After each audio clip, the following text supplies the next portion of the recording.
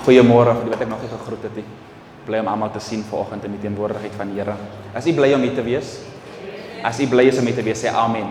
Amen. Ek het vanoggend vir die mense by ons kerk gesê, as ek te lank praat, maar jy sê amen, amen, dan weet ek moet, jy moes gesien op 'n tape recorder, jy moes die play button en dan die fast forward button. Nou die fast forward button het twee sulke streepies vorentoe, né? So as jy wil ek moet myself aanhits, maar jy net sê twee keer amen. Sê net amen, amen, dan weet ek jy wil my fast forward. Ek hak nou te lank vas. Amen. Maar as jy niks gaan sê nie, as jy gaan stil bly, dan gaan ek vashak. Ek gaan bly daar, want dan gaan ek assume ons is nog op dieselfde bladsy nie. Amen. Maar ek het die laaste 2 weke, vandag die 3de week, dat ek baie saam met julle geniet. En vir Picard en sy afwesigheid wil ek baie dankie sê dat hy my vertrou saam met die pulpit en dat hy my vertrou dat ek dat julle in goeie hande sal wees. Amen. So wanneer hy terugkom, laaste maand Oktober was wêreldwyd was dit Pastors Appreciation en ek weet hy was nou afwesig geweest. So ek wil vir julle vra dat wanneer hy terugkom dat julle hom sal appreciate. Amen en vir hom liefde wys. Amen. Halleluja. Kom ons gaan na die ons maak ons Bybels oop. Ek het laasweek gesê dat Picard het vir my 'n tema gegee en ek gaan by die tema hou en as ek nou hier opneek, is dit nie my skuld nie, is Picard se skuld. So Picard, as jy na die recording luister, is jou skuld. Amen. Amen. Kom ons gaan na die boek. Ek wil net 2 verse, dis nie ons main teks nie, maar ek het 2 verse wat ek hier wil gou wys voordat ons in die teks ingaan. Maar kom ons gaan na Esegiel 16. Esegiel 16 en vers 8. Die teks is geskryf, die profesie of die visie wat die Here vir Esegiel gewys het, is terwyl hulle in Babylon is. Voordat hulle in Babylon gaan, skryf Jeremia prophesy en hy sien dat die Here hulle vir 70 jaar in Babylon gaan het. En ons almal ken die teks in 29:11 waar hy sê, I know the plans I have for you, plans of a hope and not of... Het al hy skrifgie gehoor? Ek weet die planne wat ek kan gaan dat u het, to prosper you and not to harm you. Maar in hoofstuk 25 sê die Here vir hulle, dat hulle gaan in captivity ingaan, en hy sê vir hulle, terwyl julle daar is, bou huise en plant tuine, build houses, plant gardens, en so hulle is daar, en die Here orchestrate dit so, dat Daniel eindig op in die paleis in, en Esegiel, hy bly tussen die mense, okay? So, in die paleis is waar al die besluite geneem word, al die decisions geneem word, dis waar die influences vanaf kom politically, om die kinders van Israel te, en as 'n boodskap wat die Here my gee, wat nou vir 'n paar maande, wat ek nog nie gepreek het nie, maar die captivity is designed om hulle te ontroof van hulle se aanbidding af.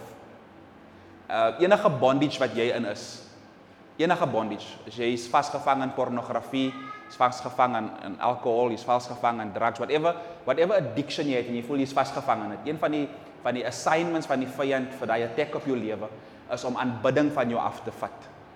Toe die Here die dag die Israeliete vrysit uit Egipte uit, toe sê hy vir hulle, ek gaan my mense losmaak dat hulle my kan aanbid.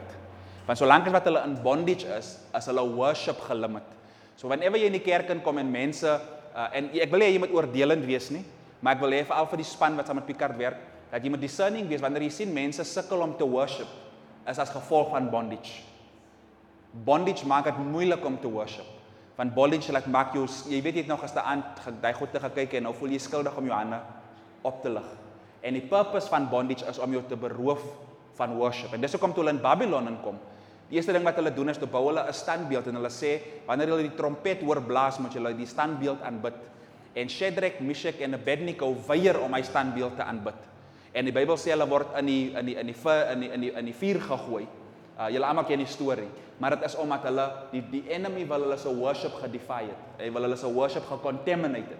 Dieselfde met Daniel saam. Hulle het gesê niemand moet ander god aanbid nie en hulle het vir Daniel gesien 3 keer 'n dag bid. En as gevolg van sy worship was hy in die leeukuil ingegooi. As gevolg van sy worship. En so die duiwel is agter jou worship aan. Die duiwel wil hê jy moet freedom hê om te worship. Die duiwel wil hê jy moet skuldig voel. Dis hoekom hy remind jou van die dinge wat jy nog mee sukkel en die bondage wat jy mee sukkel. Maar die Here gaan ons help vanoggend. Amen. So ek wil hê jy moet dit verstaan. So terwyl Daniel deel saam met die principalities and powers, en dis hoekom in Daniel se gebede in, een van die dinge wat Daniel sê is dat terwyl hy gebid het, hy het 21 dae gebid, maar toe die engel na hom toe kom, toe sê die engel, die eerste dag toe jy gebid het, die Here jou gebede verantwoord. En die engel sê vir hom, dat toe ek die antwoord bring, het die Prince of Persia my geweerstaan. die Prince of Persia, because Daniel is geroep om saam met governmental authority te deel. Hy is nie geroep net vir kerk hou en kerk speel nie. Daniel is geroep om to speak truth to power, as jy dit so wil noem. En maar terwyl Esegiel is saam met die mense, hy is saam met die alledagse mense. En Daniel operate baie in gebed en Esegiel operate baie in profesie. Because die twee deel met twee different demographics of population mense. Is nie noodwendig altyd dat wanneer ons, jy sien, wanneer jy met presidente en political leaders deel, die Bybel sê ons moet bid vir hulle. En baie van ons wil prophesy vir hulle. Dis nie die orde nie. Ons prophesy vir die mense. Die mense nodig 'n prophetic woord. Want wanneer dinge moeilik gaan en dinge taaf gaan en ons land is in die probleme wat hy het en al die tipe goede, as 'n prophetic woord meer waardevol as 'n gebed. Amen. So ek wil net hê u moet dit. Kom ons lees Esegiel 16 vers 18, so klein agtergrond. Ek kan heeldag praat oor dit. Amen. Esegiel 16 vers 8. Die Bybel sê, "Now when I passed by thee," dis die Here wat praat, "and I look upon thee, behold, thy time was the time of love." Thy time was, die Here sê, terwyl, kom ek lees klaar. "And I spread my skirts over thee, and I covered thy nakedness. Yea, I swore unto thee, and entered into a covenant with thee, saith the Lord God, and thou became mine." So wat die Here sê is, terwyl hulle in affliction is, because Jerusalem word aangeval, dis die tyd, toe Israel in Babylon ingaan, hulle het in 3 fases ingegaan. Esegiel was hy was deel van die eerste fase gewees, en terwyl hulle in Babylon is daar nog van die Jode wat in Jerusalem is, en hulle kry, daar was nog aanvalle gewees in Jerusalem. En die laaste ding wat die vyand aanval, is, dis nie die boodskap nie. Die laaste ding wat die vyand wil aanval, maar ek dink die Here wil iets sê. Die eerste mense wat hulle uitbring, is al die geleerde mense. Die Bybel sê al die prinses, Daniel, hulle is deel van, is die slimste mense in Israel, is die dinkers, is die mense wat hooggeleerd is. En as jy Daniel 1 gaan lees, wil jy sal dit verstaan, die Bybel sê Daniel was wyser gewees as al die geleerdes van Babylon, as jy Daniel 1 gaan lees. En toe Nebukadneser en Babylon sien, dat dit nog nie Jerusalem geaffekteer het nie, dat hulle worship nog steeds, die slim mense is klaar weg, die ryk mense is klaar weg, die beste van die cream of the crop, soos hulle sê, hulle is reeds in Babylon, maar die mense aanbid nog steeds. Die Bybel sê, toe vat hulle al die craftsmen, almal wat kan dinge maak, carpenters en goudsmitte en silversmitte en al die mense wat dinge, bouers, hulle vat daai mense, so dink as ons die mense wat dinge kan bou en maak, as ons hulle kan wegvat, miskien gaan ons vir Israel in authority en in power in reduce. En hy is die tweede wave, en nog steeds is Israel nie gereduce in authority en power, en die laaste ding wat hulle doen is, die Bybel sê, toe hulle die laaste groep mense gaan haal, toe destroy hulle die tempel. Because they understood that if we destroy their place of worship, we break them in their power and authority. En wat die duiwel kom, die duiwel wil jou worship aanval, die duiwel wil jou by die punt bring wat hy jou aanbidding aanval, because he knows that's where jou autoriteit lê nie in jou, dit wat jy kan doen met jou hande nie, jou autoriteit lê nie in jou wysheid, in jou kennis, jou connections, hoeveel geld jy, dis nie waar jou krag lê nie, jou krag lê in jou aanbidding. Anyway, dis wat ek wil gesê het. En Esegiel prophesied dit, because is deel van die waves, en die Here sê vir hulle, is nou julle tyd vir liefde. Is nou, hy sê vir die kinders van Israel, dit is nou julle tyd vir liefde. En God sê, hoe ek my liefde aan julle gaan bewys, hy sê, ek gaan julle se nakedness, julle naaktheid gaan ek dek. Ek gaan julle naaktheid, so jou tekortkominge, dit wat jou laat beskaam staan, as jy wil iemand reduce, sy menslikheid reduce, wat doen jy? Wat het gebeur met die dame by Capitec nou die dag? Nee, dis wat die vyand wil doen, want hy wil jou shame wys, wanneer jy naak is, die Bybel sê, toe Adam en Eva weet hulle is naak, toe word hulle skam. Nee, hulle word skam. En so, die Here sê, ek gaan eers met dit deel. Ek gaan liefde bewys, jy's 'n skaam persoon, jy voel nie confident om dinge te doen nie, almal kyk neer op jou, hy sê, maar ek gaan dit eers cover, want is jou tyd van liefde. Is jou tyd van liefde. En wanneer ons sê ons operate in God se liefde, en ons God se liefde in ons en God se liefde deur ons, as ons sê ons wil liefde aan mense bewys, is dit die eerste ding wat ons moet doen. Dis mense wat naked is hier buite, miskien nie fisies nie, maar hulle se confidence is naked, hulle se finansies is naked, hulle se huwelike. En wat ek en u moet doen is, die eerste ding wat ons moet doen is, kom ons cover dit. Kom ons sit iets rondom dit. Kom ons maak dit toe. Kom ons bedek dit. Want die Bybel sê die liefde bedek alles.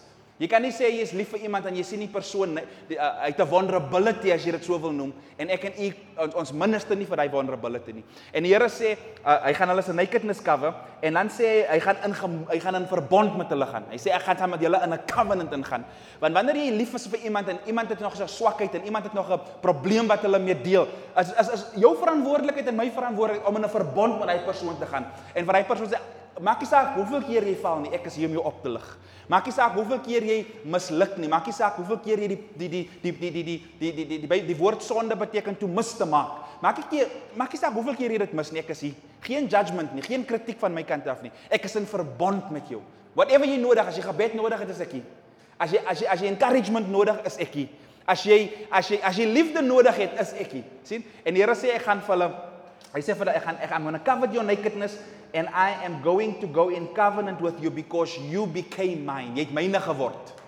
Jy het myne geword. En dit is een van die dinge wat ek en u moet leer. Dat wanneer daar soveel mense wat seer en disappointments buite het, dat die rede hoekom God liefde bewys is omdat God ons wil deel maak. Ons moet deel wees. Julle is myne. Is nie weer hulle en ons nie, nee, is ons. Is nie weer daai groep en die groep nie, nee, is ons. Liefde, jy sien die liefde oorbrug die isolation, die liefde oorbrug groepies. Elke gemeenskap het groepies. Die klik kom nie met daai klik oor die weg heen, die mense nie met daai. Maar wanneer daar liefde is, die liefde oorbrug dit. Want die liefde maak ons een. Iemand sê amen. Nou kom ons gaan lees wat sê Daniël.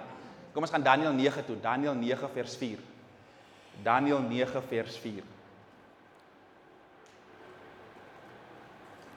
Die Bybel sê, and I prayed unto the Lord my God, and made my confessions, and said, Lord, the great and dreadful God, keeping the covenant and mercy with them that love him, and to them that keep his commandments. Keeping the covenant and mercy to them that love him. Wat sê David? Ezekiel sê dat is tyd van liefde, maar Daniel sê dat God hou sy verbond met mense wat lief is vir hom. God verbreek nie sy verbond nie. Ons breek die verbond met God as ons hom nie liefhet nie. Solank as ek en u God lief, solank as ons operate in God se liefde, die liefde hou die verbond aan die gang. Die liefde hou die verbond wakker as jy dit so kan noem, as for a lack of a better word. Die liefde, is die liefde. Wanneer ek en u nie weer in liefde operate nie, dan het God is nie obligated om sy verbond te hou nie. Baie beloftes in hierdie Bybel en baie keer confess ons dit. Ons confess God se beloftes, ons staan op God se beloftes. Maar wat God verhinder om sy beloftes na te kom, is wanneer ek en u buite liefde wandel. Iemand sê amen. Solank as ek en u in liefde wandel, sal God sy verbond hou. Hy sê, I know the plans I have for you. Die Here sê, ek gaan jou seën.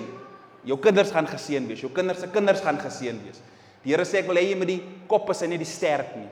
Hy sê, ek wil hê jou fruitbasket moet vol is. Ek wil jou multiply. En die Here het al die blessings vir ek en u. Maar God is onder geen obligation om hy verbond te hou met mense wat nie in liefde inwandel nie. Solank as wat ek en u en wat Daniel hierso doen, Daniel invoke hy blessing, hy verbond, hy covenant. Hy sê, Here, jy is obligated, want ons het jou lief. Ons het ons liefde bewys, Here, die tyd toe hulle gesê het ons moet u nie aanbid nie. En ons was gewillig om in hy vuur in te gaan because we love you. En toe hulle gesê het ons mag nie u naam groot maak nie en ons mag nie u aanbid nie. Here, het was ons committed gewees want ons is lief vir u. En Here, u het 'n verantwoordelikheid om u verbond met ons te hou, want ons het u lief. En ek wil hê ons moet elkeen van ons moet weet dat baie van ons sal kom na God se woord toe en sê, Here, maar dis u woord, dis wat u belofte is, dis wat u vir ons gesê het u gaan doen. Maar baie keer sien ons dit nie.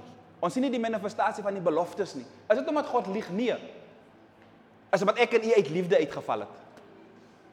Die probleem is nie by God nie, die probleem is by ons liefde. Maak dit sin wat ek sê? So ek sê dit deur te sê dat daar is dinge wat ons die Here voor vertrou, daar's dinge wat ons die Here voor wat ons voorbid en ons staan op God se woord. En ons wonder partykeer hoekom vat dit so lank om te manifesteer. En dit voel vir jou daar's 'n delay. En die delay is vanoggend omdat ek en u nie weet hoe om in liefde te wandel. Liefde met God, soos ek 2 weke terug gesê het, en liefde met ander mense. Want wanneer ons nie met liefde met ander mense wandel nie, dan is die liefde nie volmaak soos ons dit 2 weke terug genoem het. Kom met my skrif, 2 Chronicles 9. Dis waar ek wil wees. My vrou sê ek moet fast forward. Amen. 2 Chronicles 9. Kom ons lees gou 'n versie daar. 2 Chronicles 9 vers 8. 2 Chronicles 9 vers 8. Nou in 2 Chronicles is Salomo het vir God gevra vir wysheid. En die mense het begin praat van Salomo se wysheid. En daar was 'n vrou gewees, haar naam is Queen Sheba. Sy het gehoor van Salomo se reputasie en sy wysheid en sy wil kom sien dit. En die Bybel sê dis nou haar encounter saam met Salomo. Sy kom kyk na hoe Salomo se diensknegte operate, hoe hulle dink, hoe gelukkig hulle is, hoe hulle aangetrek is. Sy kyk na die excellence wat hy gedoen het of die geboue wat hy gebou het. Salomo was baie extravagant. Die Bybel sê dat die stoele was gemaak met hout geweest, maar hulle was geoverlei saam met goud geweest. Die tafels was geoverlei saam met goud geweest. As jy die skrif gaan lees, hulle sê dat hulle gemstones gevat en in die sement ingesit om in die fondasie in te gaan. As jy na die gebou gekyk het, tussen die stene waar die sement is, dan kon jy die goud en silwer stukke gesien het. Die Bybel sê in Salomo se dag gewees was wealth so in abundance gewees. Silwer was soos klippe gewees.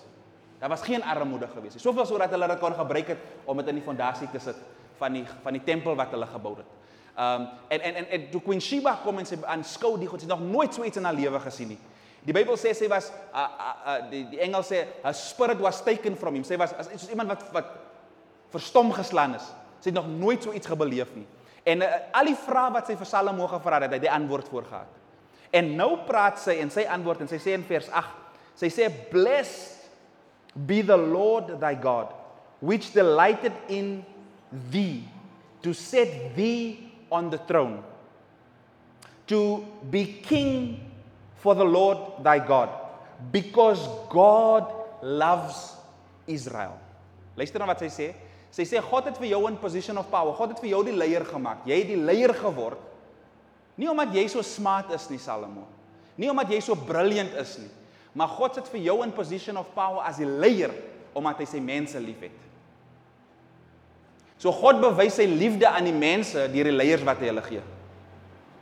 Ek gaan dit weer sê, God bewys sy liefde aan ons deur die leiers wie ons. Ons het vanoggend by die kerk gepraat oor die belangrikheid van following the right leaders and having the right leaders. En ek dink die Here praat baie sterk met my hieroor die laaste paar dae. Maar die Here wys hier soos Queen Sheba sê dat die Here bewys sy liefde aan Israel deur die leier wie hy vir hulle. Die Here kon enige iemand gekies het om vir David te succeed. Die Here kon, en in feite Salomo is die jongste. Die orde is dat die oudste seun moet oorgevat het, maar die Here kies vir Salomo omdat die Here Israel liefhet. Want toe die Here vir Salomo kom vra, wat kan ek vir jou doen? Enige iets wat jy wil hê. Salomo, die Bybel sê hy het nie gevra vir rykdom nie, hy het nie gevra vir die hoofde van sy enemies nie. Die Bybel sê hy het gevra vir wysheid. En die Here kyk na Salomo, kyk as die Bybel sê hy het gevra vir wysheid, dan dit praat van jou gebedslewe, né? Dit spreek van as ek die Bybel sê julle het nie van julle vra nie. So wanneer jy vir iets vra by God is wanneer jy bid, okay? Dit simboliseer gebed. En die content van Salomo se gebed. Die content van Salomo se gebed. Hy vra nie vir geld en vir die lewe van sy van sy vyande nie. Hy vra vir wysheid. En die Here kyk na Salomo se gebedslewe en die Here sê, man, dis die tipe mens wat my mense moet lei. Ek is te lief vir my mense om vir hulle iemand te gee wat biddeloos is. Ek kan nie laat hy 'n persoon in leierskap is wat nie op sy knieë kan gaan nie. My liefde vir my mense is te groot. Is oorweldig. En die Here kyk en die Here sê, okay, is nie jou geleerdheid wat jou kwalifiseer om die leier te wees nie. Is nie jou connections wat jou kwalifiseer om die leier te wees nie. Is ook nie die custom van die dag nie. Die orde van die dag sê die oudste seun moet oorvat. Is ook nie dit wat vir jou kwalifiseer nie. Die Here sê ek breek die protokol. Die Here sê ek breek die protokol en ek kies vir Salomo want die content van sy gebed is aantreklik vir my. Is iemand wat nie homself prioritize nie, wat anders prioritize. Hy bid nie vir homself nie. Want as jy gaan lees, die Bybel sê toe hy vra vir wysheid, hy sê Here, maar hoe gaan ek die mense lei sonder wysheid? Hoe gaan ek, because my pa sê ek moet oorvat. Hoe gaan ek oorvat? Ek kan nie. Hoe gaan ek judge en reg en verkeerd tussen die mense as ek nie wysheid het nie? So Salomo se gebed was nie gesentreerd rondom homself nie. Salomo se gebede was gesentreerd rondom ander mense. En is aanloklik vir die Here wanneer jy jouself op die agtervoet sit en sê Here, ek het nie geleentheid om te vra vir dit wat my kan baat. Maar in die geval, Here, dink ek aan die mense. Daar's iemand wat dit meer nodig het as ek. Daar's iemand, Here, wat vir wie U miskien nie sy gebede gaan verantwoord, en terwyl ek die geleentheid het, en terwyl ek U aandag het, Here, kom ek tree in namens hulle. En dit trek God se aandag. En baie van ons se gebedslewens sentreer rondom me, my four and no more. My kar, my huis, my bond, my geld, my besigheid, my kinders, my gesondheid. Is dit ek. En baie keer wonder ons, hoekom trek ons nie God se aandag? Hoekom het hemel nog nie na ons gekyk nie? God sê, as jy wil hê ek moet na jou kyk, is dit belangrik dat jy na ander kyk. En 'n revamp van jou gebedslewe. Baie van ons is by die plek waar ons ons gebedslewens moet revamp. Revamp. Dis wat ek hoor, revamp. Revamp.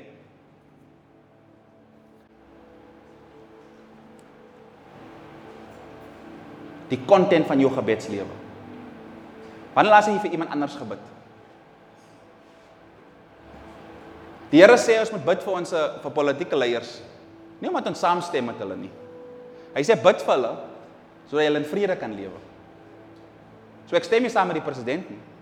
Ek stem nie saam met die regerende party nie. Maar as gevolg van my vrede, en die vrede van die medemens. Miskien lyk ek hom nie eens nie. Maar my gebedslewe gaan nie oor my nie, my gebedslewe gaan oor ons. Daar's iemand anders wat meer nodig het as ek. En die Here kyk na Salomo en hy sê, okay, ek is intrigue met die ou, so ek gaan hom kies, want ek het my mense lief. Jy vra vandag, Here, hoekom het jy nog nie vir my gekies nie? Here, maar hoekom kry hulle geleenthede? Hoekom kry die persoon wat, jy het 'n kollega wat nie eens God dien nie, vloek soos 'n matroos, en jy wonder maar, hoekom lyk dit asof 'n guns oor daai persoon se lewe is, maar Here, ek is aan godsvreesend en godsdienstig, hoekom gebeur niks vir my nie? Sien, jy 'n revamp in jou gebedslewe. Die Here sê dat die moment jy ander mense begin prioritize. En dis hoekom fasting so powerful en potent is. En ek leer ons mense, ek het hulle vanoggend weer gesê, so powerful is, because fasting is nie net wanneer ek my kos vat en ek eet nie. Maar ek vat dit wat ek sou geëet en ek gee vir iemand minder bevoorreg. Die power is in dit in. Dis nie omdat ek eet nie. Die krag is ek prioritize iemand anders se well-being teenoor myself. Ek vat dit wat ek vir my sou geneem het en dit wat ek sou geniet en ek gee dit vir iemand anders. En daar's krag in dit in. En die rede hoekom die kerk so powerless is, want kerkmense het baie selfsugtig geword. Ek noem dit 'n me culture. Ek kyk net, hoe gaan dit saam met my? En dis een van die challenges wat die kerk in Filippi gehad het, in Filippense in. Filippense 2 gaan lees, die Bybel sê, hulle kyk net op hulle eie ding, en hulle, kom ek lees dit vir julle. Hulle nie, hy iemand sê, die man, suig het uit sy vingers uit, amen, sy duim uit die. Kom ons lees gou Filippense 2. Filippense 2 vers 1 sê, if there be therefore any consolation in Christ, if any comfort of love, if any fellowship of the Spirit, if any bowels of mercy, fulfill you my joy, that you be like-minded, having the same love, having the same, sien, hy praat van, jy moet dieselfde liefde hê, jy moet dieselfde mindset hê, maar jy moet nummer 2 dieselfde liefde hê. Hy sê, being of one accord, of one mind, luister na vers 3, let nothing be done through strife or vainglory, but in lowliness of mind, let each esteem other better than themselves. Hy sê, kyk op die volgende persoon, nie dat jy beter as daai persoon is nie, maar sien hy persoon beter as jouself. Want weet wat gebeur is, wanneer ek iemand sien as laer as myself, dan skep dit die verwagting dat die persoon vir my moet bedien. Maar wanneer ek iemand sien as hoër as myself, outomaties voel ek moet die persoon bedien.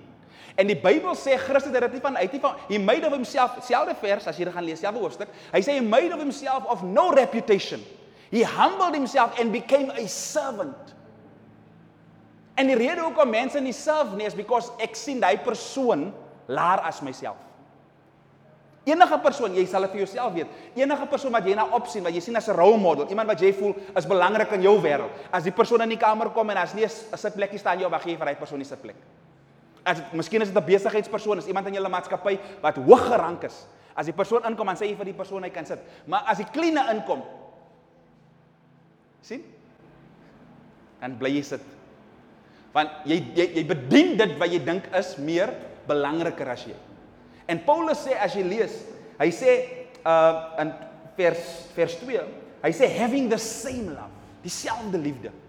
Dieselfde liefde wat nie kyk om bedien te word nie, maar wat kyk na om vir wie kan ons bedien? Vir wie kan ek help? Wie nodig my? Nie vir wie nodig ek nie, wie nodig my? Wie kort wat ek het? En so wanneer ek vas, dan sê ek, maar daar's iemand, ek het 'n kas vol kos, ek het 'n yskas vol vleis. Daar's iemand wat nie het nie. So ek prioritize die individual en ek gaan sonder dit. En dis wat die krag in lê. En die kerk se challenge in baie aspekte is omdat mense selfgesentreerd is. Jy sien wat die eerste kerk, ek het altyd die vraag gevra. As jy kyk na die eerste kerk in Handelinge, hoe het die eerste kerk in soveel krag geoperate? Soveel krag. Petrus preek een boodskap, 3000 mense kom tot bekering. Hy preek 'n tweede boodskap, 5000 mense kom. Hy preek 2 sermons, 8000 mense. Mega church oornag. Ons witness en ons witness en ons witness en die stoele bly leeg. Daar's iets wat ontbreek in die kerk, wat in die eerste kerk was. Die Bybel sê dat almal het alles gaan verkoop wat hulle gehad het. En hulle die geld gebring en hulle het by die apostel se voete neergekom sit. En die Bybel sê niemand het 'n tekortkoming gehad. Hoekom het hulle dit gedoen? Gaan nie oor geld en wat jy gee nie, maar die principle is, dit help nie ek het en jy het nie. Sien? So ek ag jou beter as myself en ek verkoop dit wat ek het en ek deel dit met jou. En as ek toe hulle mekaar begin prioritize, toe kyk God van bo af en die Here sê boem, 3000 mense, boem, 5000 mense. Petrus kom by die tempel van die Gate Beautiful en die ou siek van lank, hy word opgerig. Petrus loop verby die mense, sy skade weeg, raak die mense, boem, die mense word genees. Miracles val uit oral. Die Here gebruik mense, die Here doen dinge. Die Bybel sê dat die mense sê van die apostels, hulle die wêreld omgekrap. Dis wat die Bybel sê. Hulle kom in Efesus in en die mense kom tot inkeer dat die goudsmitte en die mense wat valse gode standbeeldjies en goede gemaak het om aanbid te word, hulle gaan uit besigheid uit. Want mense kom koop nou nie weer die standbeeldjies nie. Mense koop dit nie weer, mense aanbid nou God in gees en in waarheid in. En hulle disrupt die ekonomiese stelsel. Nie omdat hulle gegaan het en gepraat het oor geld nie. No, hulle het mense getrek. Hoekom? Because ek was nie belangrik nie, jy was belangrik. En daar was krag in die kerk. Dis hoekom as jy Handelinge 5 lees, Safira en Ananias, hulle het ook geverkoop, maar hulle het 'n gedeelte vir hulle self terughou. En hulle kom na Petrus toe en hulle sê vir Petrus, maar ons het alles gegee. Petrus sê, maar julle het nie alles gegee, julle lieg vir die Heilige Gees. En die Bybel sê, man val mors dood, net daarso, in Petrus teenwoordigheid. Vrou kom, lieg ook nog saam, hy sê, ja, dra hulle jou man, jy gaan ook saam, val sy ook net daar neer dood. Because terwyl almal die volk hulle neighbors prioritize, wil hulle self gepraat. Hulle sê kom ons hou hierdie gedeelte weg. Hier's ons se neseier. Ons sal die gee. Hulle het gegee, ons sal die gee, maar ons hou die terug. Jy sien, dit gaan teen die culture van die koninkryk. In die kultuur van die koninkryk gaan dit nie oor my, dit gaan oor ons. En baie mense preek koninkryk en is nie in koninkryk nie. Want in hulle self, in hulle se oë, is dit net ek en nie ons nie.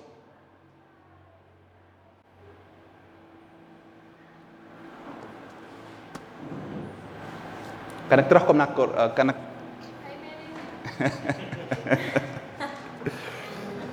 Kom ons kom terug na 2 Kronieke toe. Sê vir 'n persoon jy moet jou naaste lief hê soos jouself. Jy moet jou naaste lief hê soos jouself. Ek sê vanoggend vir ons mense dat die kerk is in 'n krisis. En een van die redes hoekom die kerk in 'n krisis is, want die kerk het leiers wat mense lei, wat nie veronderstel is om mense te lei nie. Hulle is nie veronderstel nie, want God het hulle nie gekies nie. Queen Sheba sê die Here het jou gekies omdat hy die mense liefhet. En as ek na sommige leiers kyk, kan ek sê nee, maar dis nie God se liefde daai nie. God het sy mense te lief as om daai persoon 'n leier te maak.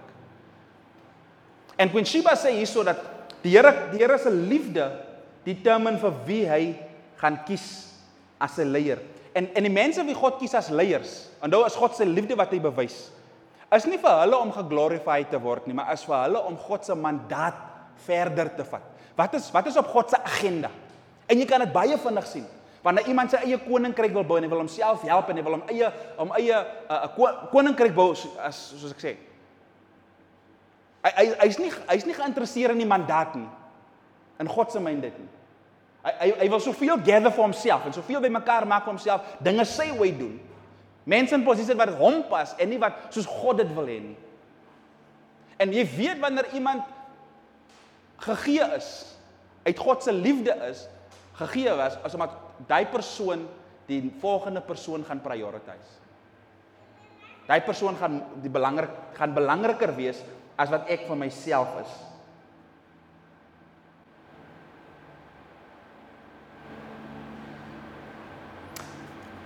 God's love for his people dictates the type of leaders he gave them.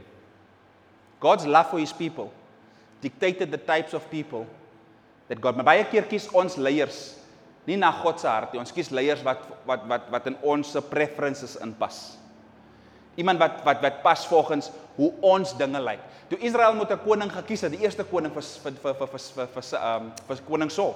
Die Bybel sê hy het kop bo skouers uitgestaan. Hy was 'n man van goeie gestalte gewees. Jy sien, hulle het na die uiterlike appearance gekyk.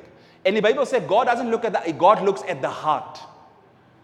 Even toe David gesalf word as koning. En die Here vir Samuel na Jesse se huis toe stuur en sê ek moet vir my 'n nuwe koning inbring. Toe bring Jesse sy oudste seun uit, want die Bybel sê hy is goed in gestalte gewees. Hy het mooi gelyk, hy was chiseled gewees, baard was mooi gesny, alles was in plek in gewees. En toe die olie oor sy kop moet gegooi, as julle weet hoe hulle gesalf was, die olie moes self gevloei het, want hulle geweet dis wat God gekies het. En hulle die olie probeer gooi, maar die olie wou nie vloei nie, want hy was nie geroep gewees nie. En hulle bring die tweede broer, die olie wil nie vloei nie, en die derde broer, en die vierde broer, en die vyfde broer, en tot die sewende broer. En dan die olie wil nog steeds nie vloei nie, en hulle dink die profeet het dit gemis, maar die profeet sê, as daar nie nog een, hulle sê, ja, maar daar is nog so een snotkop, hy is so rooi, hy is bietjie rooierig. Klein mannetjie. Sy naam is David, hy kyk agter die verlore skape daar in die wildernis. En hulle sê, bring vir hom. En hulle kon nie verstaan nie, maar God sê, kyk nie na die uiterlike, kyk na die hart.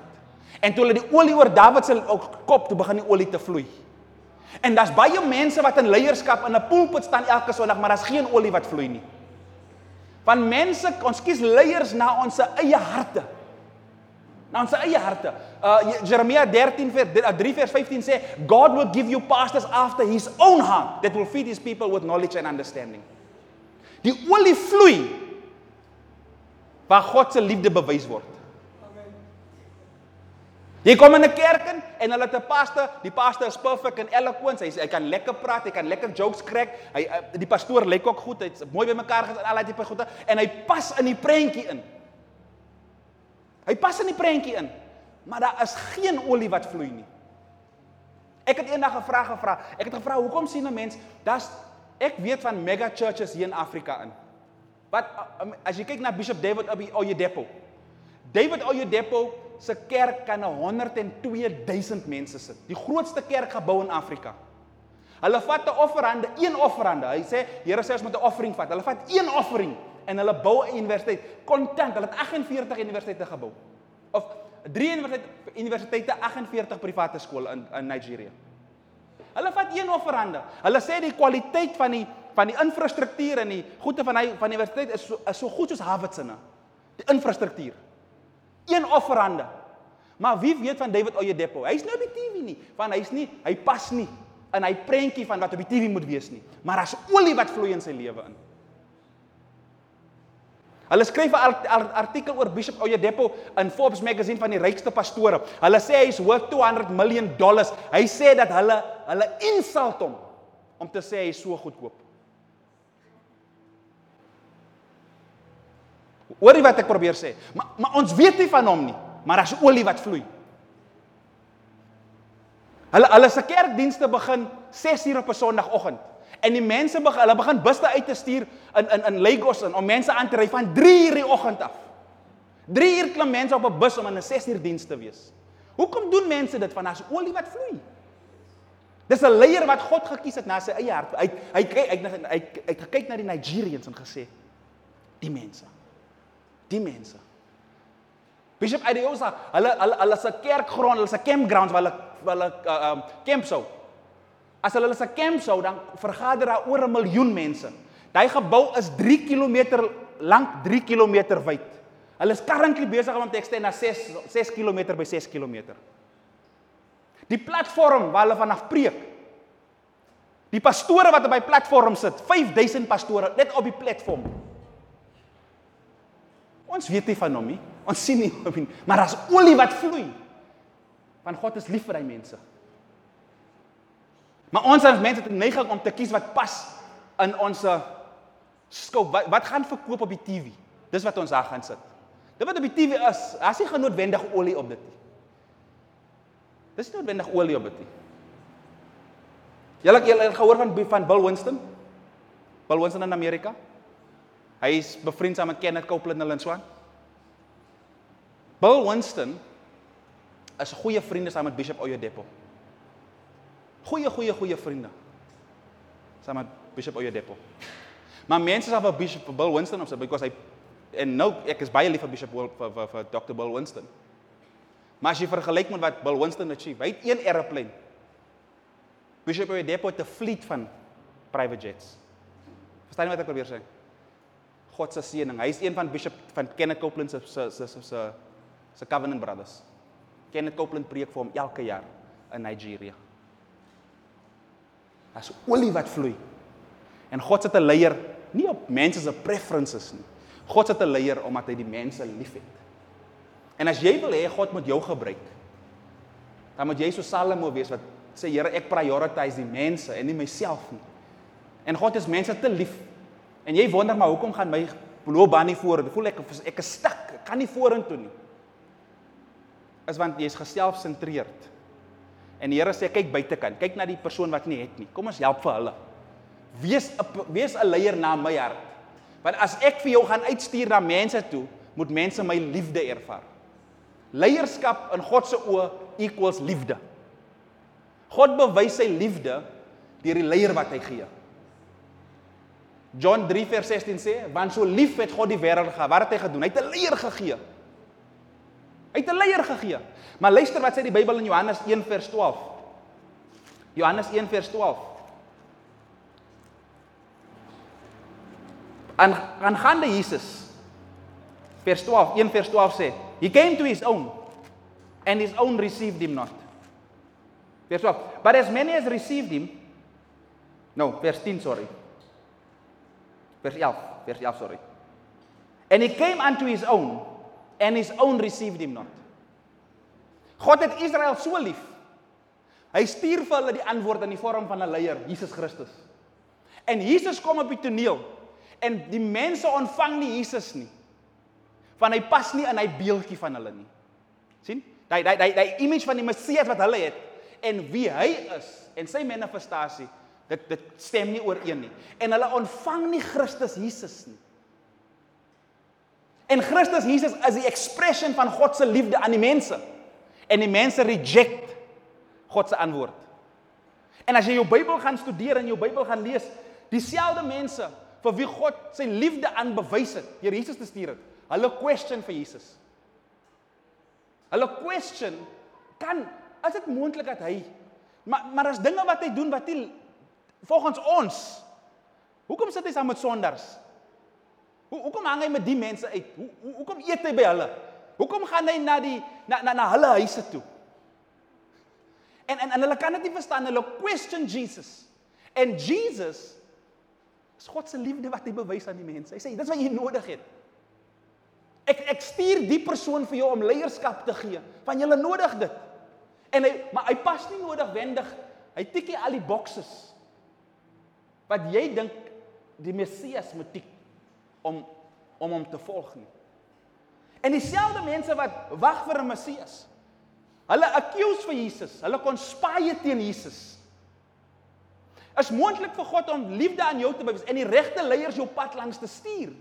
Maar baie keer pas die persoon nie in ons perfect world in wat ons dink hoe 'n pastoor moet lyk en wees nie. Of hoe 'n geestelike leier moet optree. Dit pas nie in ons boxes nie. En ons accuse en ons question hulle. Ons question wat hulle doen, ons question hoekom hulle dit doen. Ons question hulle, ons accuse hulle. Hy is nie geleerd, hy ken nie die ding, hy is nie gesalf, hy is nie gedie, hy is nie gedaai nie. Hulle konspaaie teen Jesus. Hulle maak stories op teen Jesus. En die ergste van alles, hulle kruisig hom. En Jesus Christus is God se liefde in mensformaat. Die Bybel sê, and the word became flesh and dwelt amongst them. And we beheld his glory, the only glory of the only begotten of the Father, full of grace and truth.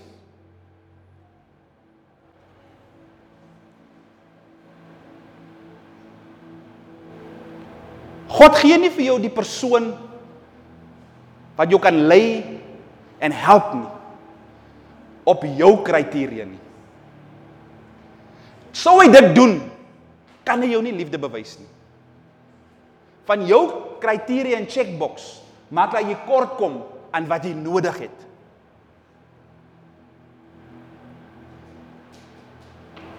Baie van ons wil die fariseërs volg. Maar die fariseërs kan geen brood multiply nie. Hulle kan nie water in wyn verander nie. Hulle kan nie die gesiekes gesond maak nie. Met die fariseërs is daar 'n vrou wat vir 12 jaar vloei met bloed. En vir 12 jaar gaan sy na dokters toe. Hoekom gaan sy nie kerk toe nie? Die Bybel sê, Lukas sê sy het na dokters toe gaan vir 12 jaar. En nie net het sy geld verloor in die proses nie, maar sy het erger geword, sê die Bybel. Sy het sieker en sieker en sieker geword. Maar ons verkies vir fariseer daarso. Ten koste van die mense. Hoor jy wat ek probeer sê? En ek praat met u, omdat baie van ons moet in die leierskapposisie instap. Baie van ons is die leier, wat moet uitgaan. En wanneer jy uitgaan, gaan mense jou accuse, en mense gaan conspire teen jou, en mense gaan praat teen jou, mense gaan nie altyd saamstem saam met jou nie. En mense gaan sê, maar hulle het woorde vir jou, maar hulle weet nie dat jy is God se antwoord vir hulle. Jy is God se liefde vir hulle. Daar was 'n man gewees vir 38 jaar, Johannes 5. Vir 38 jaar sit hy teen die bad van Bethesda. En elke keer as hy wil inspring, dan spring iemand voor hom in. Vir 38 jaar. Hy sien nie engel, hy sien nie movement, hy sien nie spiritual encounter, en elke keer as hy wil intee, dan mis hy dit. En Jesus kom om pad langs, en Jesus vra vir hom, wil jy gesond word? En die arme man probeer verduidelik, hoekom hy nie gesond is nie. Want hy is onder verkeerde leierskap al die jare gewees. En hier is 'n opportunity om Christus te encounter, en om nooit weer siek te wees nie. En hy sit met 'n lang lys van verskonings. Here, maar ek kan nie goed praat nie. Here, ek is nie so comfortable voor mense nie. Ek krak nervus voor mense. En die Here wil jou gebruik, maar jy klom as verskonings op verskonings.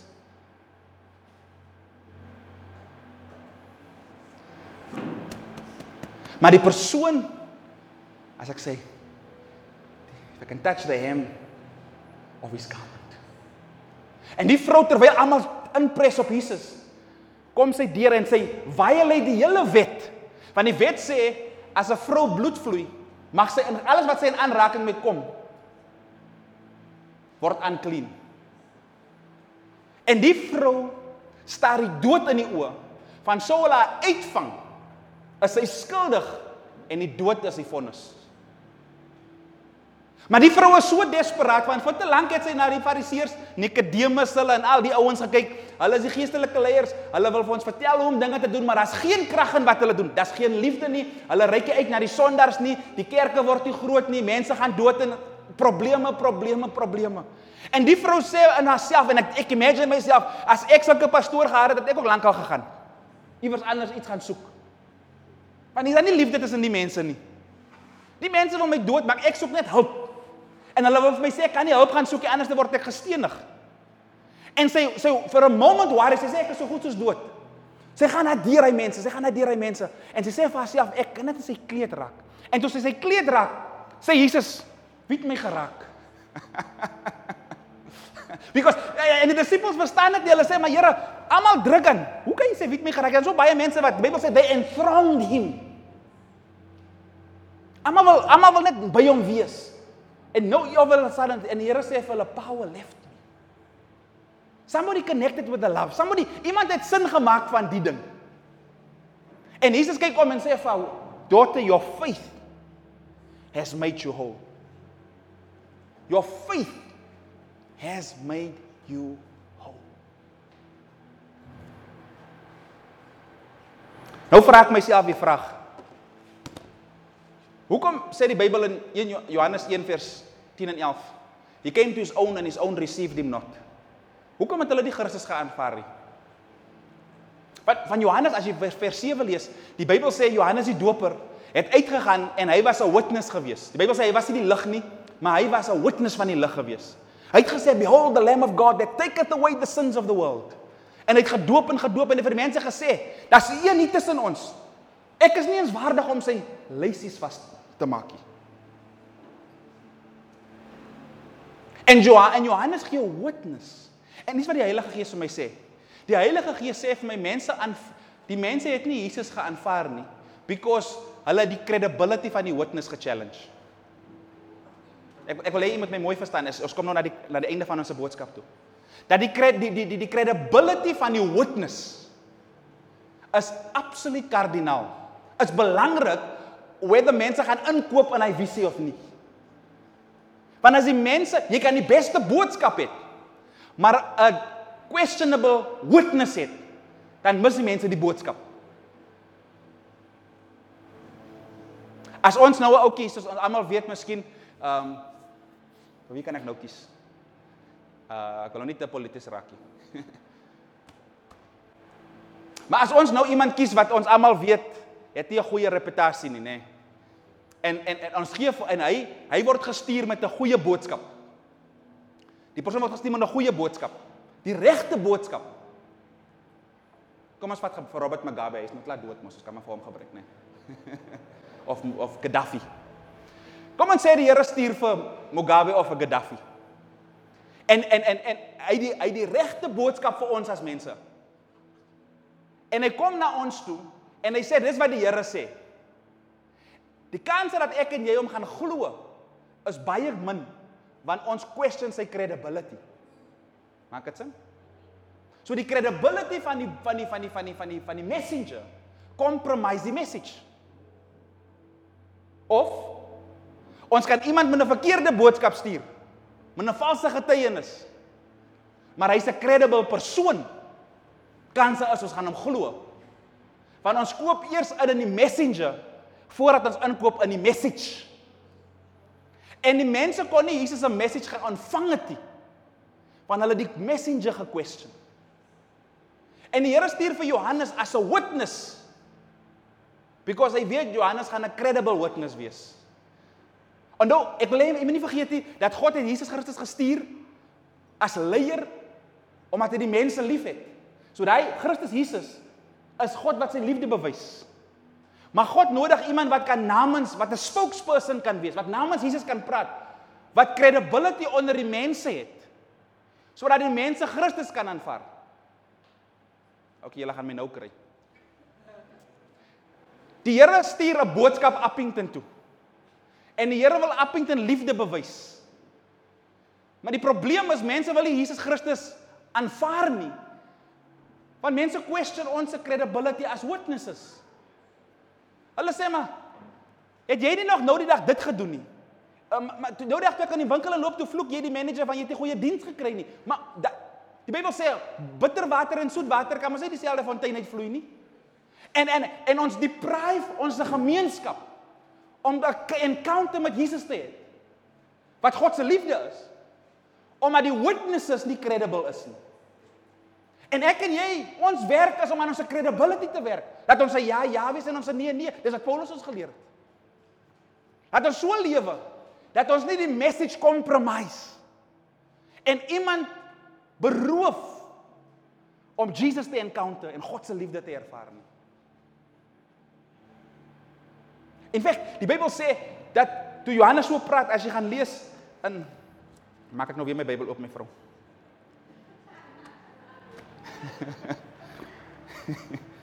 As jy vers 35 gaan lees, Johannes 1:35.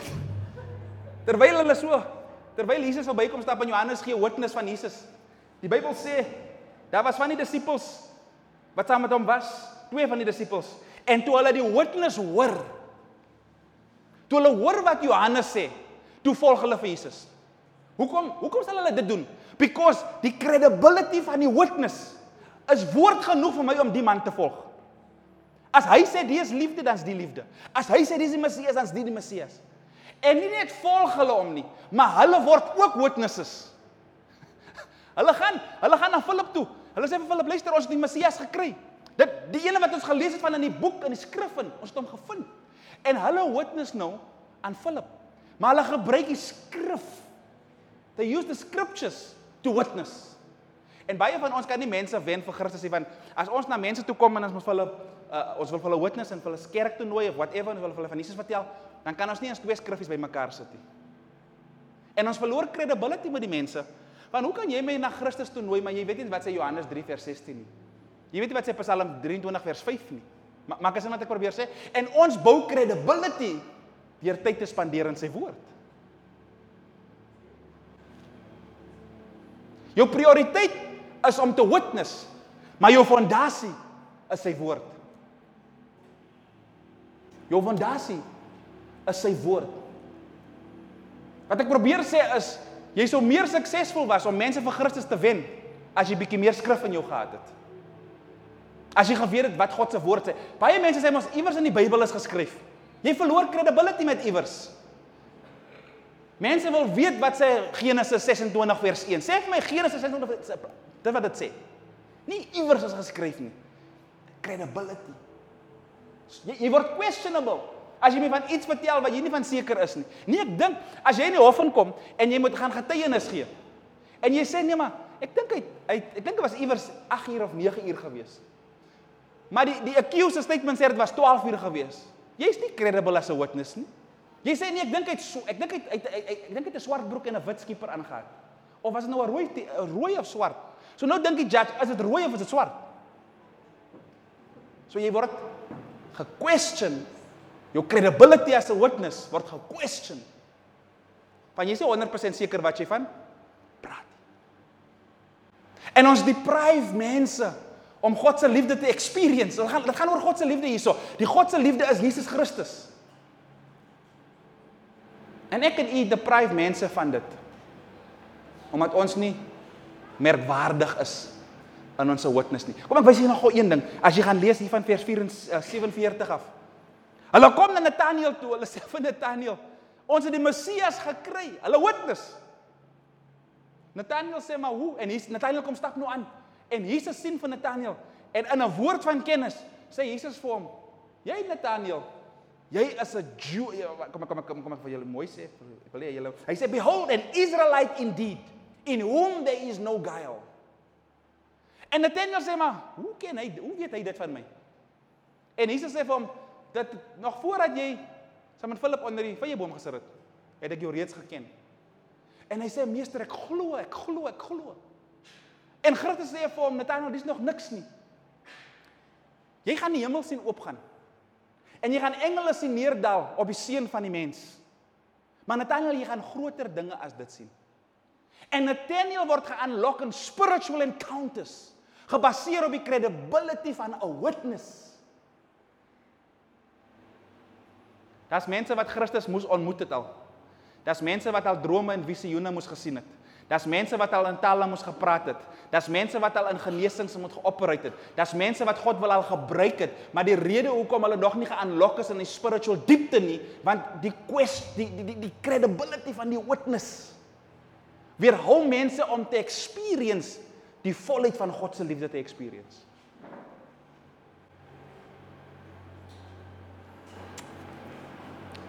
Die keer maak ek hom reg toe. Sal hy weer opgaan nie. En ek en u staan skuldig vandag. In dit dat ons mense beroof het om Jesus te encounter. Nommer 1, omdat ek en u self gesentreerd is. En nommer 2, ek en u is nie merkwaardig nie. Ons het nie ons credibility is by die agterdeur uit. Jy sien, ons moet nie reg lewe nie om hemel toe te gaan nie.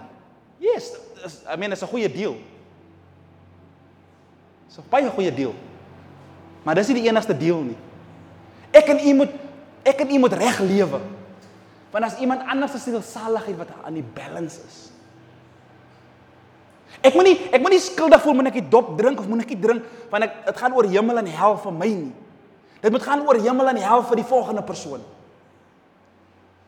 Want my credibility kom in question en hy persoon sê, maar as bekering so lyk. Nie vir my sê van Christus as jy is. En hy persoon mis Christus. En ek en jy is concern, gaan ons hel toe of gaan ons nie hel toe nie. Jy kan hemel toe gaan en gaan hy persoon hel toe. En is jou verantwoordelikheid en my verantwoordelikheid. Ek en u het reeds Christus se liefde geërvaar. Omdat iemand nie selfsugtig was nie. En die verantwoordelikheid is op ons om God se liefde aan iemand anders te bewys. Deur ook nie selfsugtig te wees nie. Sien, ons almal het ons swakhede, ons almal het ons tekortkominge. Maar ek veg nie my tekortkominge en swakhede omdat ek dink, Here, ek wil tog nie die hemel mis nie. Ek veg my temptations wat my pad langs kom. Omdat iemand anders se lewe in die balance hang. Iemand anders se hel en hemel hang af van my. En as ek hy persoon se pad langs kom en ek sê vir hy persoon, Jesus is lief vir jou, moet daar geen question om my credibility wees nie. En hy persoon met Jesus kan ervaar en ewige lewe experience. Ek wil amper sê, en dit klink bietjie kras en streng, daar's bloed op baie van ons hande.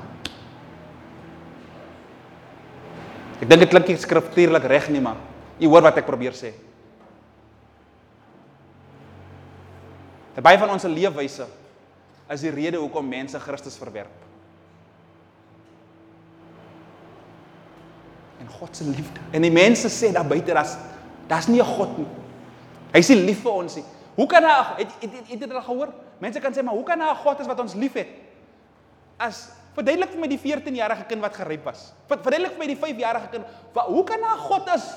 En mense question God se liefde.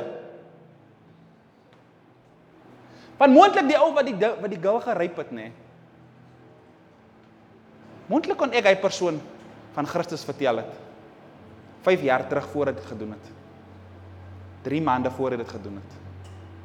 Maar ek is so selfgesentreerd.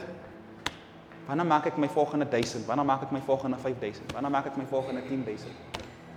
Die huis raak nog te klein. Liefie, ons moet 'n groter huis kry, ons moet 'n groter kar kry. My vrou, ek dink ons moet Appington is nie weer lekker nie, ons moet vir ons 'n strandhuis in die Kaap gaan koop. Ons lekker vakansie gaan hou. En die Here wil jou nie deprive van hy God af. Die Here wil hê jy moet die goeie dinge van die lewe geniet. Want die Bybel sê toe Salomo vra vir wysheid, toe sê die Here, maar dit wat jy nie gevra het, ek gee dit ook vir jou. Daai is die bonus. En meer as wat jy ooit kon gevra het, Salomo. En toe kon Sheba daar inkom stap, toe kan sy nie sin maak van goue stoele en goue virke en goue lepels en die way die servants aangetrek is en die way hulle operate en die excellence met wat hulle, dit gaan aan, sy kan nie glo nie. Maar wat sy nie weet, die man het nooit die goed gepursue nie. Dis 'n man wat in sy gebedsure gesê het, Here, nie ek nie die mense. Nie ek nie, Here, die mense. Appington, die Noord-Kaap, Suid-Afrika, Here. Speaker sê ons wil Witness 2021 hou en Witness 2000, ons wil siele wen. Ons nodig geld. Sê, dis my vakansiegeld, man, Speaker. Ag eers. My vrou sê, ons anniversary is om die draai. So 'n ander keer gee. Die ou wat Billy Graham vir die Here gewen het nooit niks significant gedoen nie. Hulle sê hy dink hy het nooit, maar kyk wat het Billy Graham gedoen. Kyk wat het Billy Graham bekom. Jy weet nie, daai R10, daai offering, daai gebed, daai aanmoediging. Miskien is daai iemand wat God wil gebruik om lewens te verander. En jy kan die saad plant vir dit. So kom ons kom by die punt waar ons nie net fokus op of God vir ons lief is nie. Maar soos ek vir u gesê het, dit gaan nie net oor liefde tussen ek en God nie. Dit is belangrik. Maar God kyk ook na liefde tussen ons en ons naastes. Baie keer bewys ons liefde aan God deur ons naaste lief te hê. Amen, kom ons staan.